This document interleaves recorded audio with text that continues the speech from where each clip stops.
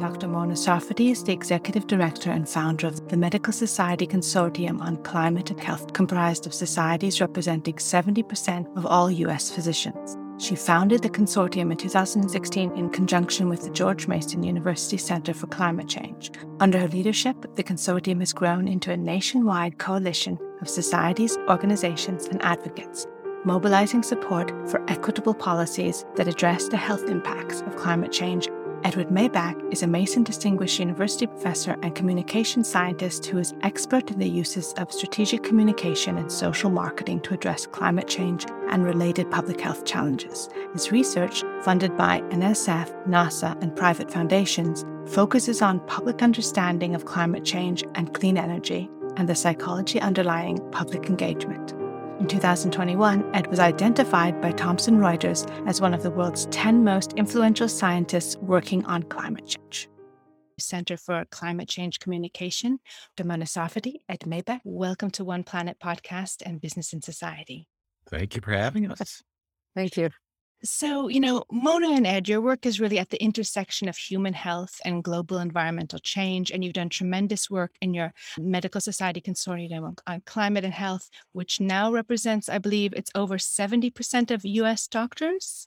It represents societies that have the membership of over 70% of U.S. physicians, yes. And, really working to outline the health promises of climate solutions, and you may correct me on this, just to share some statistics, if people at home are still not getting the picture that planetary health is linked to human health. I believe it's over 8.7 million deaths annually now due to air pollution. It's alarming. 58% of infectious diseases confronted by humanity worldwide have been aggravated by climate hazards, not to mention the chronic inflammatory diseases now recognized as a leading cause of death in the world today, and how climate change is killing the organisms in our soil, leaching the nutrients, and leading to inflammatory diseases. So you outline all of this in your wonderful surveys and projects. What are your priorities in this decade of transformational change? In answering that question, I'll refer to a policy agenda that we launched in 2019. And we refer to it as the Call to Action on Climate, Health, and Equity, a policy action agenda. And it has 10 action areas, each of which could contribute not only to addressing climate change, but also to improving health.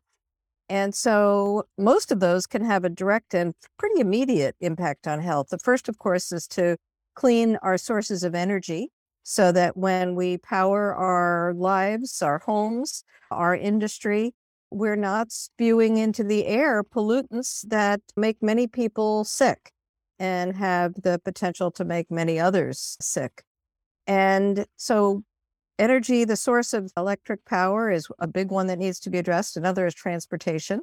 Right now in the United States, about 30% of all the greenhouse gases are accounted for by transportation.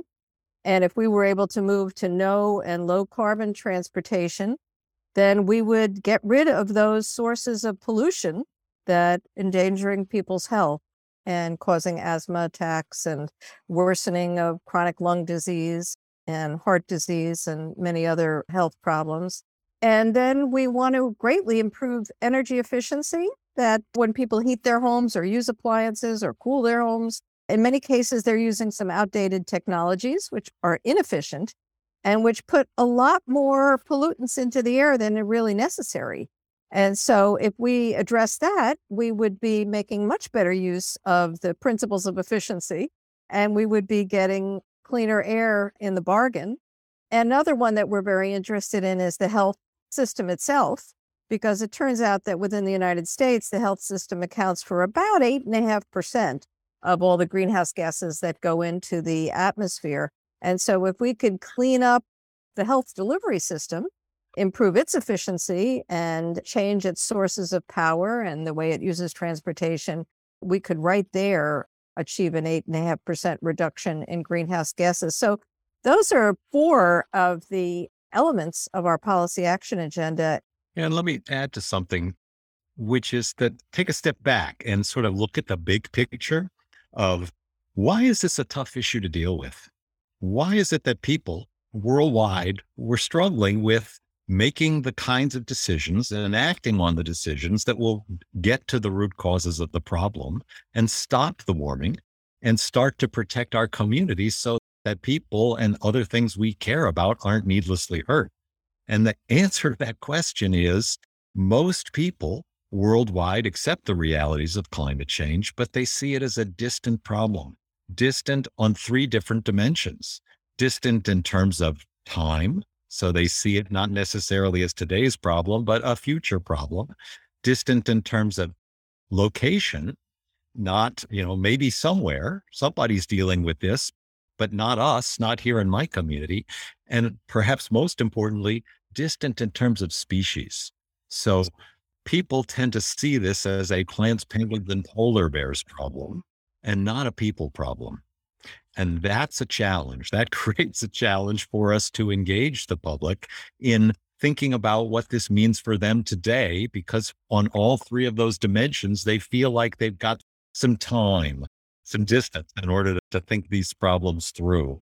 There's a second challenge, which makes this work really hard. And that is that it's sort of fundamental to the human condition that we don't like to pay today for things that we don't get to enjoy the benefits until the distant future. And so when people think about climate solutions, they tend to think about being required to pay more today for the things that they're already getting for benefits that will accrue from a more stable climate, maybe for their children, maybe for their grandchildren, or maybe for their great-grandchildren. So that's a tough sell, if you will. It's the fundamental insight of the field of behavioral economics that people don't like to pay today for benefits that accrue in the distant future. The reason why the work that Mona Sarfaty is doing and her colleagues at the Medical Society Consortium on Climate and Health is so important is because the doctors and other health professionals have this extraordinary opportunity to address both of those challenges successfully. Doctors and other health professionals are highly trusted worldwide, so people listen to what they say. They have the opportunity to start a conversation about climate change that talks about its relevance to something we all care deeply about today. And that is its relevance to our health today, to the health of our children, to the health of our parents, our family members, and our neighbors. So they're trusted. They're talking about something that makes it personally relevant, which shrinks that psychological distance that people typically experience when they think about climate change.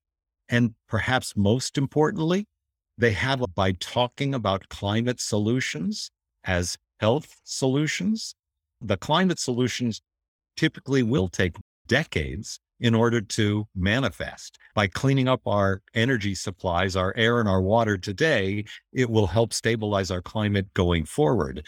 But the reason why health professionals have such an opportunity to sidestep around that conundrum of behavioral economics is because the health benefits of climate solutions begin to manifest today.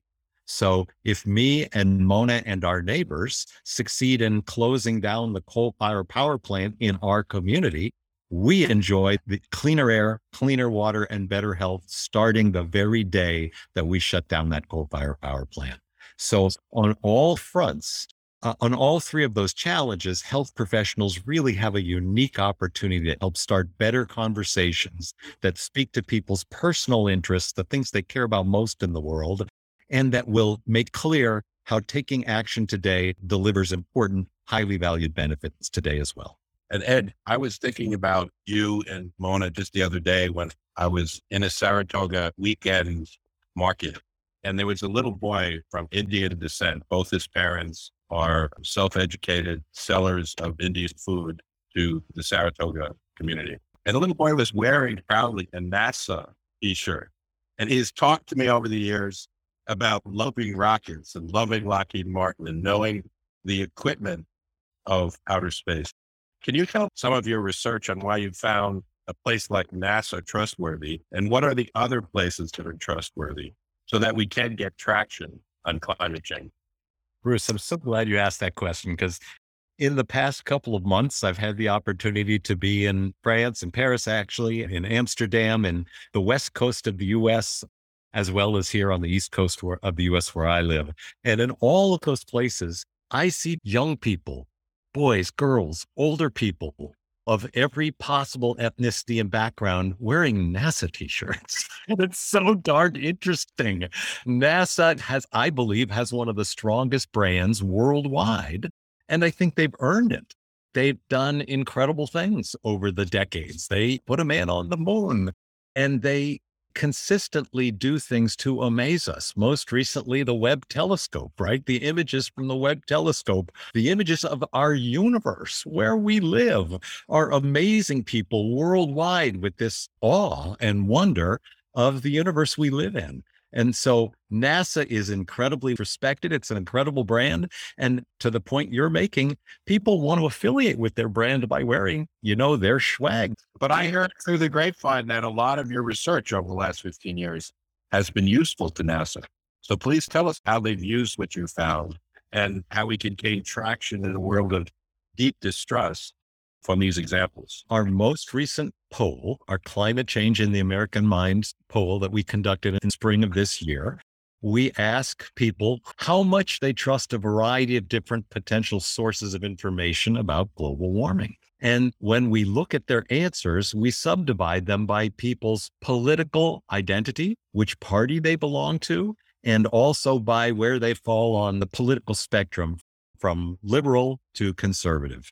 And it's really helpful to do that because here in America and in many countries around the world, our lives are becoming more polarized along partisan lines.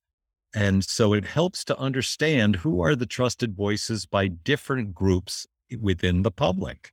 What we find is that NASA is one of the few trusted voices among conservative Americans, which is very helpful to know because it gives NASA the courage, the confidence in their conviction about the need to educate all Americans, and to know that they are trusted by conservative Americans helps them feel comfortable in all that they are doing.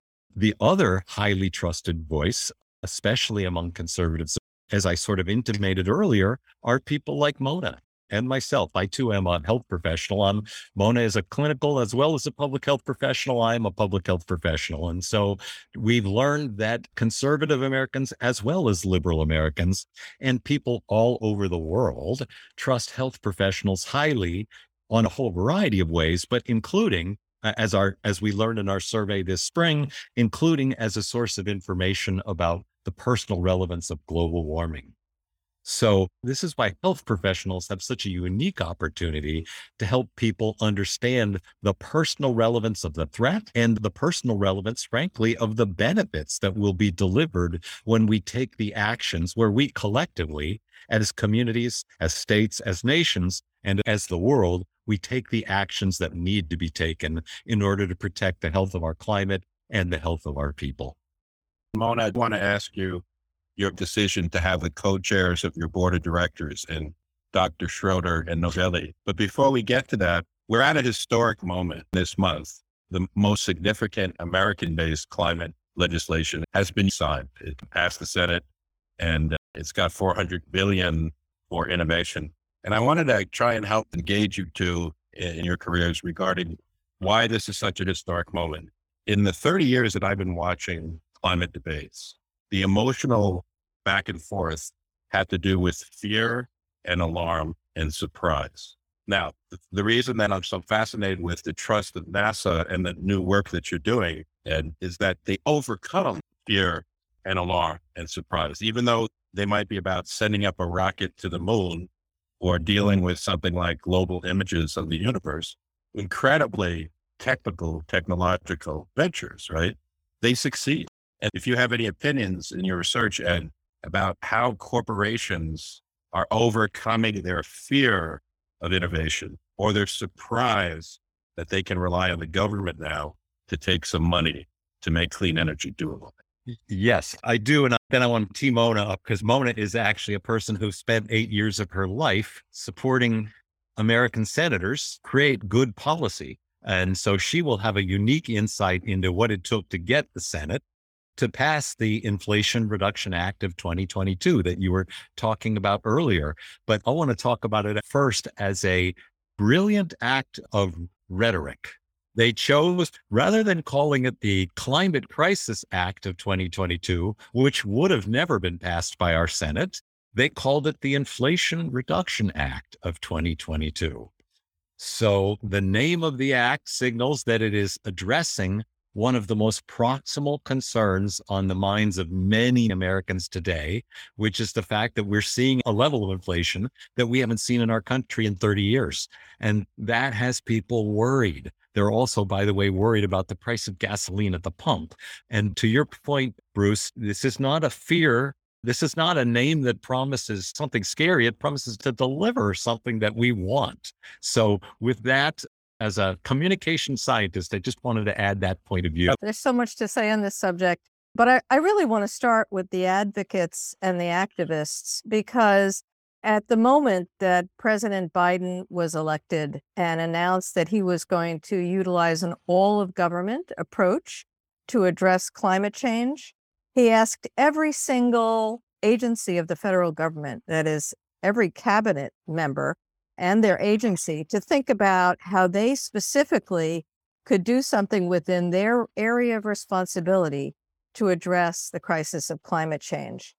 And polls had shown before Biden was elected, and they have continued to show, that people are concerned and worry about climate change has been slowly rising over the last 10 to 15 years. And it has gotten to the point now where you have a critical mass of Americans who are concerned. And so that's the backdrop. But in addition to that, you have a critical mass of advocates that have been speaking to the public, speaking to Congress, speaking to the members of the executive branch and to their local governments about making the change that we need so that we can address this existential threat. So we've seen in the last 2 years the greatest crescendo of activity on the part of advocacy groups around the entire country, and often also based in Washington, D.C., not only individually, but coming together as coalitions. You know, when we started, the health sector had maybe a few groups who were interested. Now, 2 years later, it's pretty much every health group in America is concerned about climate change. You look at the environmental sector, you've got initially well-known groups like the Environmental Defense Fund or the Natural Resources Defense Council or the Sierra Club, who were leading the charge in the environmental sector to take on climate change. But that now has mushroomed so that there's just countless organizations nationally and locally who are concerned not only about climate change, but also about conservation and making sure that we don't lose the beautiful country that we have. I mean, this is a magnificent country with amazing resources. And people really value what they have, not only in their political system, but also in the reality of what it's like on the ground, the parks, the beauty of the land, the national parks, etc. And so the rising concern about all of that, and then on the part of businesses, of course, we have, the report about risky business, which was, I guess, from several years ago, that was put out by some of the leaders of the business community that was warning the entire business sector that they really need to figure out to what extent their individual companies and enterprises were at risk because of climate change. And so they also have really ratcheted up their concern about this problem. And we still have some political polarization, which has narrowed the scope of the Republican Party so that they have not really been willing to step forward and lead policy change on climate change. And I don't think that that was a wise decision. I think that, that is going to hurt them in the long run, along with some of the other policy positions that they've taken. But you certainly had a federal government, a Congress where Democrats are in the majority, and, in a tremendous landscape of advocates around the country who have all together continued to demand, to ask, to visit, to talk, to tweet, to use Facebook, to use every form of social media and the press and, local organizing to get the word out there and to make sure that the message to our policymakers was clear that we needed change. And that formula of federal support congressional attention, even if it's divided, and the landscape of advocates. Is that the necessary base momentum before you made progress in the Senate on public health reform? You know how, as they say, the legislation was made. So if you could tell how the role of advocacy or the role of talking as an expert with Congress helped you with Senator Kennedy, it might be useful for them as takeaways. Well, I appreciate that. And, I did work with Senator Kennedy, and he was a terrific negotiator. I always tell people that he was the chair when Senator Hatch, a conservative Republican from Utah, was the ranking member. So they were the two most powerful people on our committee. And they disagreed about everything, but they also wanted to make progress on health. We were the health committee. And so every year they would tell us, we want to make progress on this topic. You, our staff, figure out how we can make progress. And they didn't agree at all, but we needed to figure out how to move forward anyway. And that was something that I saw on a regular basis there when I was working in the Senate. And I was really excited to hear Senator Charles Schumer, who was the Democratic majority leader of the Senate. And he said, well, his father, who passed away just within the last year, told him that if you want to accomplish anything really good in life, that persistence is needed, that you have to keep at it, you have to continue working on it. And he really took that to heart. So persistence, willingness to negotiate, willingness to give ground, even when you don't really want to. Some of the things that are in this new bill are gifts to the fossil fuel industry. And none of the climate advocates are really happy about that. But this was what had to be given up in order to make the progress that we are now poised to make. And Senator Schumer realized that and was willing to do it. And I think the rest of his party in the Senate was behind him. They realized that he was going to have to make these concessions in order to make progress. So that willingness to negotiate and not to stand on an absolute point and being unwilling to bend is willingness to negotiate and to give ground and to compromise is also key.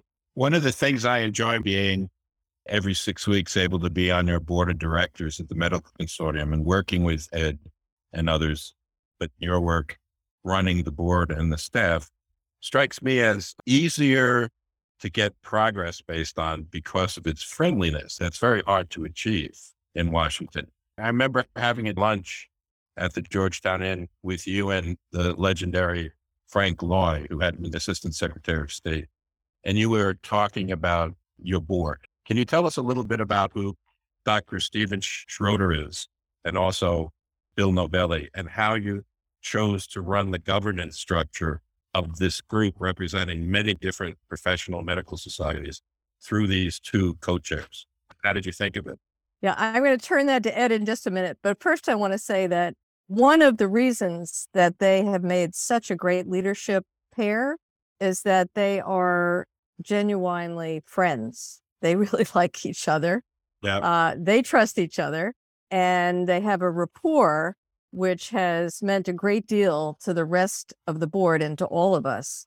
Of course, people may not realize, especially if they're outside the U.S., that Steve Schroeder is one of the leading physicians in the country, and he headed up our largest healthcare foundation and philanthropy for a number of years, which is the Robert Wood Johnson Foundation. It's the largest healthcare philanthropy, the largest healthcare foundation in the United States. And he actually led that group for over a decade. So his standing and his stature in medicine is really up there. And of course, that made him somebody that we knew would be welcomed by all of our societies.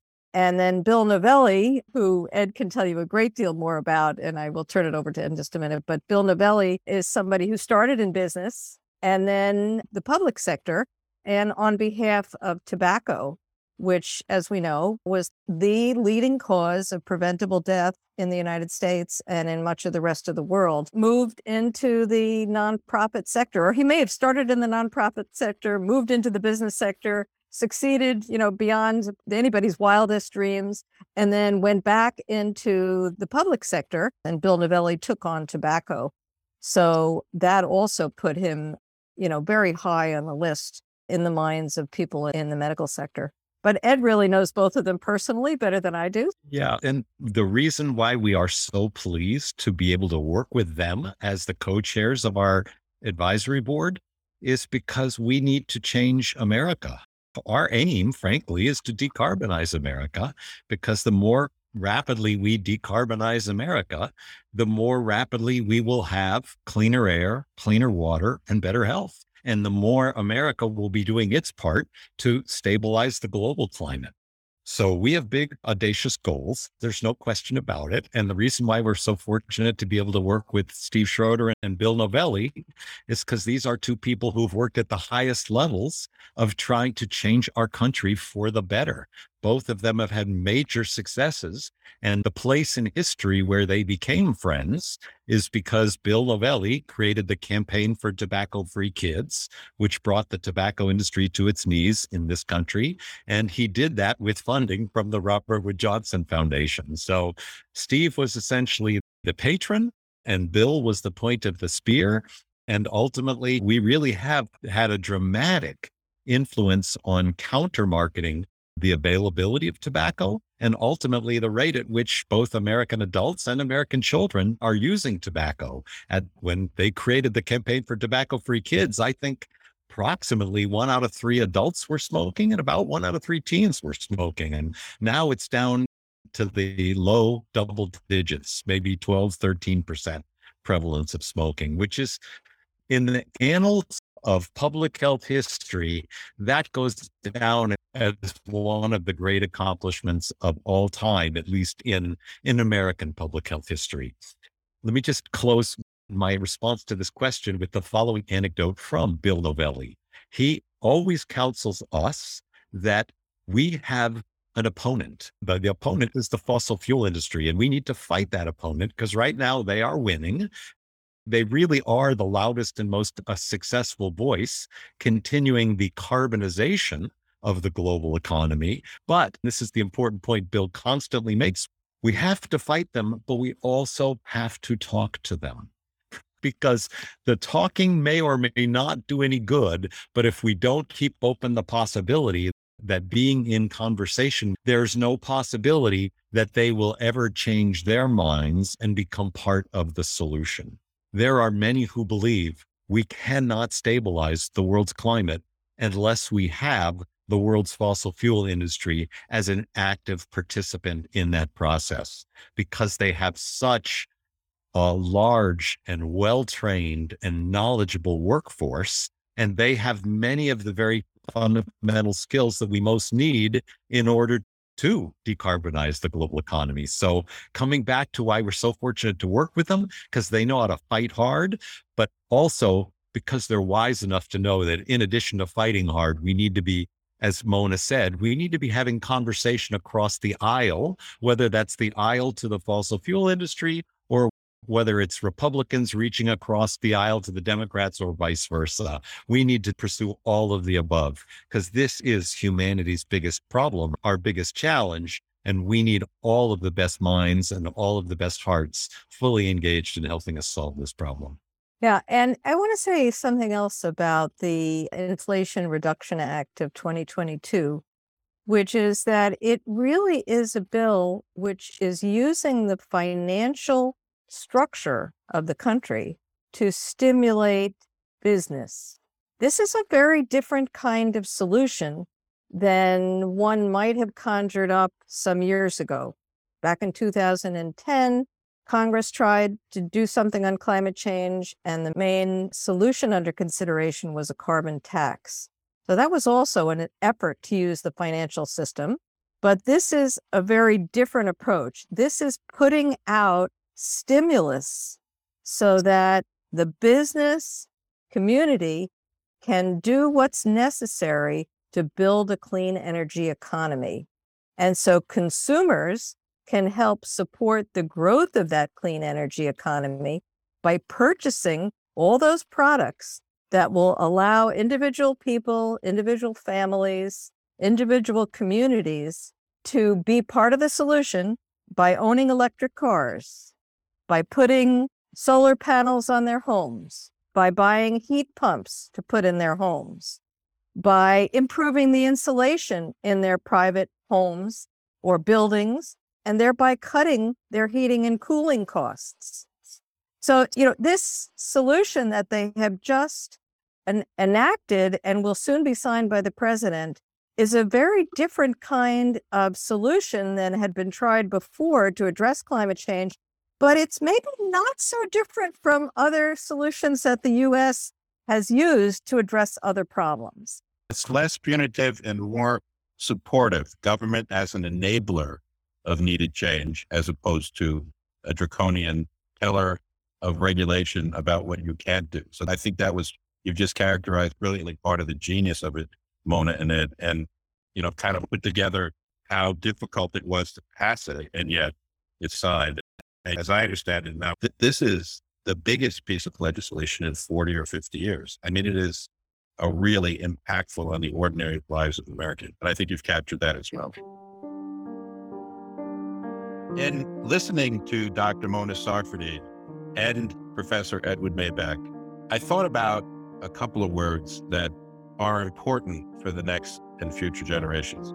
They speak of thriving. They speak of humanity coming up and mobilizing in response to the difficulties of climate change. And Ed talks specifically about the power of decarbonization. He also talks about drawing down and capturing and harvesting the heat trapping elements in the atmosphere. So both Mona and Edward helped us understand that we need a faith in the scientific and the technical capability to pull off decarbonization and the drawdown. But they also had, you could hear a lot of interesting statements as to why, for the first time in history, a $400 billion law was phrased as the Inflation Reduction Act, as opposed to the Climate Challenge Act. And Mona has talked to us very thoughtfully about how you need the federal government and Congress and some businesses, but also a landscape of advocates to push through public health law, as she experienced in the 9 years she worked with Senator Kennedy. And it was very wonderful for them to talk at length about the chairs of their board of directors, Bill Novelli and also Dr. Stephen Schroeder, who was CEO of the world's largest health not-for-profit, the Wood Foundation. So I think in this presentation, a couple of attributes are talked about in addition to thriving. And one of those is the persistence it takes to get a solution regarding climate change and public health. And now back to the interview. On the note of decarbonizing, the pledge of the health and climate movement to decarbonize the U.S. health system, how is that being done? We are seeing so much momentum building on that front right now. I had the great good fortune of being at COP26 when the World Health Organization and Healthcare Without Harm announced what they called at the time the COP26 Health Program. And that health program was basically a national level pledge by nations to decarbonize their health sector and to take the actions necessary to make sure that their health service delivery system was resilient, became more resilient to the impacts of climate change, like extreme weather, which not only is dangerous for people, but it's also dangerous for our buildings and our ability to get our health professionals to their clinics and get our patients to the clinics as well. So this COP26 health program became a pledge by nations to decarbonize their health sector and make their health system more resilient. We knew it was going to be announced. Before it was announced at COP26, I believe 42 nations had already indicated their desire to make the pledge. By the time we walked away from COP26, I believe we were up in the mid-50s. I don't know the exact number, but I know that at least 10 nations took the pledge while at COP26, which is a really dramatic signal of momentum behind this idea that the health sector, that health professionals, we need to be in the game. I believe the amount of greenhouse gas emissions, the emission of heat trapping pollution from the health sector worldwide is approximately 10%. And so while we can't solve this problem exclusively by decarbonizing the health sector, for all of the reasons we talked about earlier in our conversation, the fact that health voices are so trusted and they have the ability to articulate not only the reason why we need to decarbonize the world's economy, but the immediate health benefits of doing it. So to have the health sector rushing forward with this initiative on a global basis is so very helpful.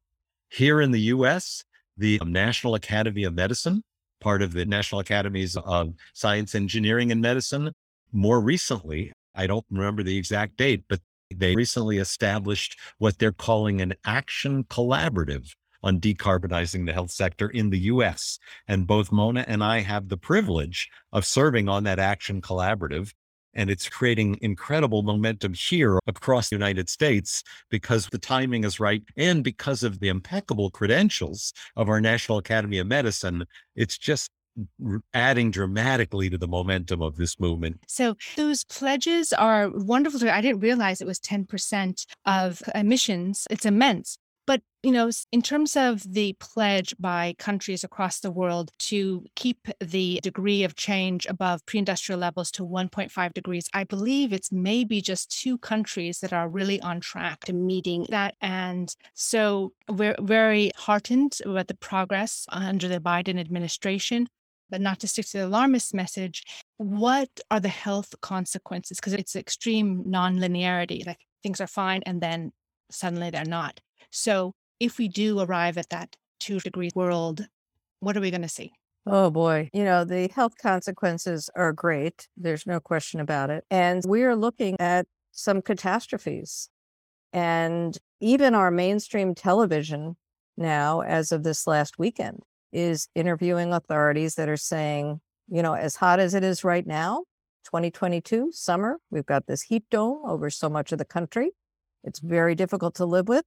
You are going to look back on 2022 and think what an easy summer that was compared to what it's going to be like 20 years from now. This was on a Sunday morning magazine television show. They were just putting it straight to the American public. So we are definitely facing a lot more heat, but we know what we need to do. We have the technology that we need to do it. We have the public support increasingly in this country and many other countries. And so we need just to do it, to get it done. And some of those countries that are not yet on board sufficiently still need to get on board. And China is a great example of that. No question about it. As a physician, we talk about prognoses all the time, and the prognosis is guarded. But it's not hopeless by any means, and it will only get better if we take action. So we're asking everybody to join us in speaking to their neighbors, speaking to their families, speaking to their policymakers, and just making clear that everybody wants to see climate solutions and that we know that we'll have cleaner air to breathe, we'll have cleaner water to drink, and we will have greater freedom of movement if we can get a handle on our climate and stabilize our climate. So that's the message. Yeah, and let me add to that if I can. The accepted goal of every country in the world, as established at the Paris Climate Talks in 2015, is to limit the warming to no more than 2 degrees centigrade. Shortly thereafter, climate scientists of the world, in the form of the IPCC, the Intergovernmental Panel on Climate Change, the leaders of the world asked them to do an analysis. And the analysis they asked for is 2 degrees really the right goal? Or is that an overshoot? Are we making a mistake if we only limit the warming to 2 degrees? And so in 2018, they released a report, and that report is that every 1/10 of 1 degree of warming above 1.5 degrees of warming will lead to considerable public health harm. And as Mona said, the prognosis is very guarded as to whether or not the nations of the world haven't adjusted the goal downward to 1.5 yet. They are now speaking in more aspirational terms. So the final statement from COP26 did talk about limiting the warming to 1.5 degrees if possible, or as close to it as possible, but it didn't officially set a new, more ambitious goal. But the point that I want to make here is every 1/10 of a degree of warming that we prevent is a gift to our children and our grandchildren and their children and their grandchildren, because it means we will have eliminated that much more public health carnage. So when people tell me we'll never make it, we're in for a future of nothing but pain and misery because we're going to overshoot 1.5 degrees, I try to make clear to them that every 1/10 of 1 degree of warming that we can prevent is a gift to future generations. And therefore, we owe it to them to fight to prevent every 10th of a degree of warming that is preventable.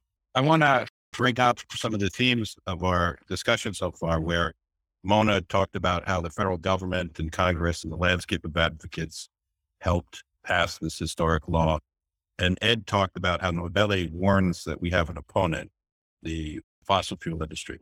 So I'd like to close thinking about the businesses that are not the fossil fuel forces that have something to say that can embrace medicine and public health and science. So for example, I've spent most of my last 20 years not on a medical board, but on corporate change management assignments at firms like Merck on their carbon neutrality efforts with Dr. Mona helped us on, or firms like BP who are changing their learning experiences. And I'd like to sum it up in terms of 5 key words. One thing is the corporations are finally, in my mind, after working on this since 1990, they're beginning to think of transformation as a requirement through the lens of being athletic. They're beginning to realize that you really can't be in shape as a business performer if you're a big greenhouse gas magnifier. And that might be called human performance elements. Another is about the agility, that to have the agility to live in a world that's changing towards clean energy rather than just the entrenched fossil fuel ways. There's also a lot of discussion in business these days, from Google and Microsoft to Apple to others, about the digitization part of decarbonization. That in fact, you have to demystify in business AI a little bit and talk data and talk how digital is part of the net zero journey. A fourth element has to do with commercial appeal. So just like we said so far, that it was brilliant to call it a Inflation Reduction Act. It's also brilliant to talk to business. You know, Novelli says you have to talk to the enemy in terms of commercial benefit, that there are possibilities for them to win in this uncertain world and to become a corporate athlete that goes to the bank positively. And then finally, I've spent way too much of my career on this fifth element of sustainability, where you help people visualize the near future as positive and achievable rather than dismal and despairing. So do you have any thoughts about the humanity of being an athlete, the agility skills, the digital skills, the commercial skills, and then also the sustainability elements? Because what I'm finding as a non-doctor on the board, doctors have a lot of those skills by their nature. Well, I just want to say that the American business community and the American scientific community and the technology community has shown for quite a while now a tremendous ability to innovate and to lead the world in important new technologies that provide new capabilities and solve new problems. And I think of this as part of the DNA of the US, really, that our engineering capabilities, our scientific training, and the kind of freedom to innovate that our economic system permits people, ability to raise capital and then to take that capital and to invest it in new ideas and new technologies, and even to innovate in the organization of the enterprises themselves. I am not a business person, but I certainly have followed over the years the Jack Welch approach to organizing general, and then middle managers, no middle managers, better contact between corporate executives and people who are on the front lines, and just, the loss of American manufacturing overseas and then trying to bring it back. And there's been so many changes in organizational structures and in theories of business and in new technologies, which have just completely changed the way we lead our lives. How many people are still buying vinyl records? How many people are even listening to CDs anymore? The technology by which we entertain ourselves and by which we keep our records. How many people are keeping all their records in paper anymore? Right. And not to mention, what we've seen in our automobiles and our travel. And there's just so much innovating that I do think of this, as does Joe Biden, as part of the DNA of the United States at this point. So that's a great strength. We need to keep in mind the great engineering and scientific talent and capability that's out there to transform to a cleaner energy future. I think we do also have to keep the rules and the marketplace with what you referred to as freedom to innovate. That is part of America's miracle in the world, in that it's not bureaucratic like in China was for 10,000 years. And then the third category I heard you talk about is the ability to raise capital. That's not something we can ignore. To have a successful medical practice, you have to hire talented staff, talented nurses, talented PAs, and in a sense, have the capital to do it. So I see a lot of hope in what you just said about engineering, scientific talent, freedom to innovate, and the ability to raise capital. Humanity needs to do three things if it wants to continue to flourish, and it will. The three things that humanity needs to do are decarbonize the global economy, draw down, capture, harvest, whatever word you like, much of that heat trapping pollution that we've already pumped into the atmosphere over the past 100 years, because as long as it's up in our atmosphere, we're going to have continued warming. And the third thing that humanity needs to do is become more resilient to the impacts of climate change, which unfortunately will continue for the next several generations at least, even as we succeed in decarbonizing the global economy and harvesting that trapping pollution from the atmosphere. So these are the three things that have to happen. These three things will happen. The open question is, how rapidly will they happen? And my premise to you, Bruce, is that any business that can play a vital role in making any one or two or all three of those things happen, those are businesses that are going to flourish going forward. And any business that's sitting on the side and not contributing to one of those three areas, I really think they will become increasingly irrelevant, if not completely antiquated and increasingly understood to be harmful. So I'm both scared to death about what the future possibilities are, but I remain a real optimist that those three things are going to happen, and the business community is going to play an incredibly important role because they are increasingly realize they have to be drivers of making those three things happen. I think so. The profitable solutions are out there. It's just about scaling them up and implementing and driving it out. And so it's so important that America is really on board. And finally, the business community is coming on too. Of course, important to stimulate the public procurements and all those elements so the individuals take them on board. Mona, you're one of the founders of the Thomas Jefferson University School of Population Health, and you also authored Climate Change and Population Health. What are your reflections on how, it would buy us more time if we could keep our population under a certain level? You're talking about the size of the global population. Well, if you look at the publication Drawdown by Paul Hawken, which I would recommend to everybody. They used a really fascinating methodology to come up with a whole series of ways that we can solve our problems and draw down the carbon dioxide that's currently in the atmosphere. But one of the things that they point to has to do with population. And so we do need to think about reproductive technologies and availability of reproductive technologies, access to them. There's far less access to means of birth control in many parts of the world than there should be. And so I think that is definitely one of the things that we need to do. And of course, that's very much related to women's education. It's been well shown that where a country improves women's education, the birth rate goes down because women have the ability to have more control over their own reproduction and to do other things than just give birth to children and take care of them. And so that's very much tied to education, and education of women and girls is a key part of what we need to do. And I definitely would like to put in a plug for that because that's something that people should know. The more that we educate girls and women, the more we will deal with our population issues in a natural way. So as you both think about the future and education and of this planet that we're living for the next generation, who have been some important teachers and life lessons to you, and what would you like young people to know, preserve, and remember? Those are really important questions. I think, we all have people in our lives who have been important examples to us. And I guess as Ed pointed out, I did work in the Senate for a number of years, and I do think a great deal about policy. I'm a doctor. I practiced medicine. I care about health very deeply, care about my family, my grandchildren.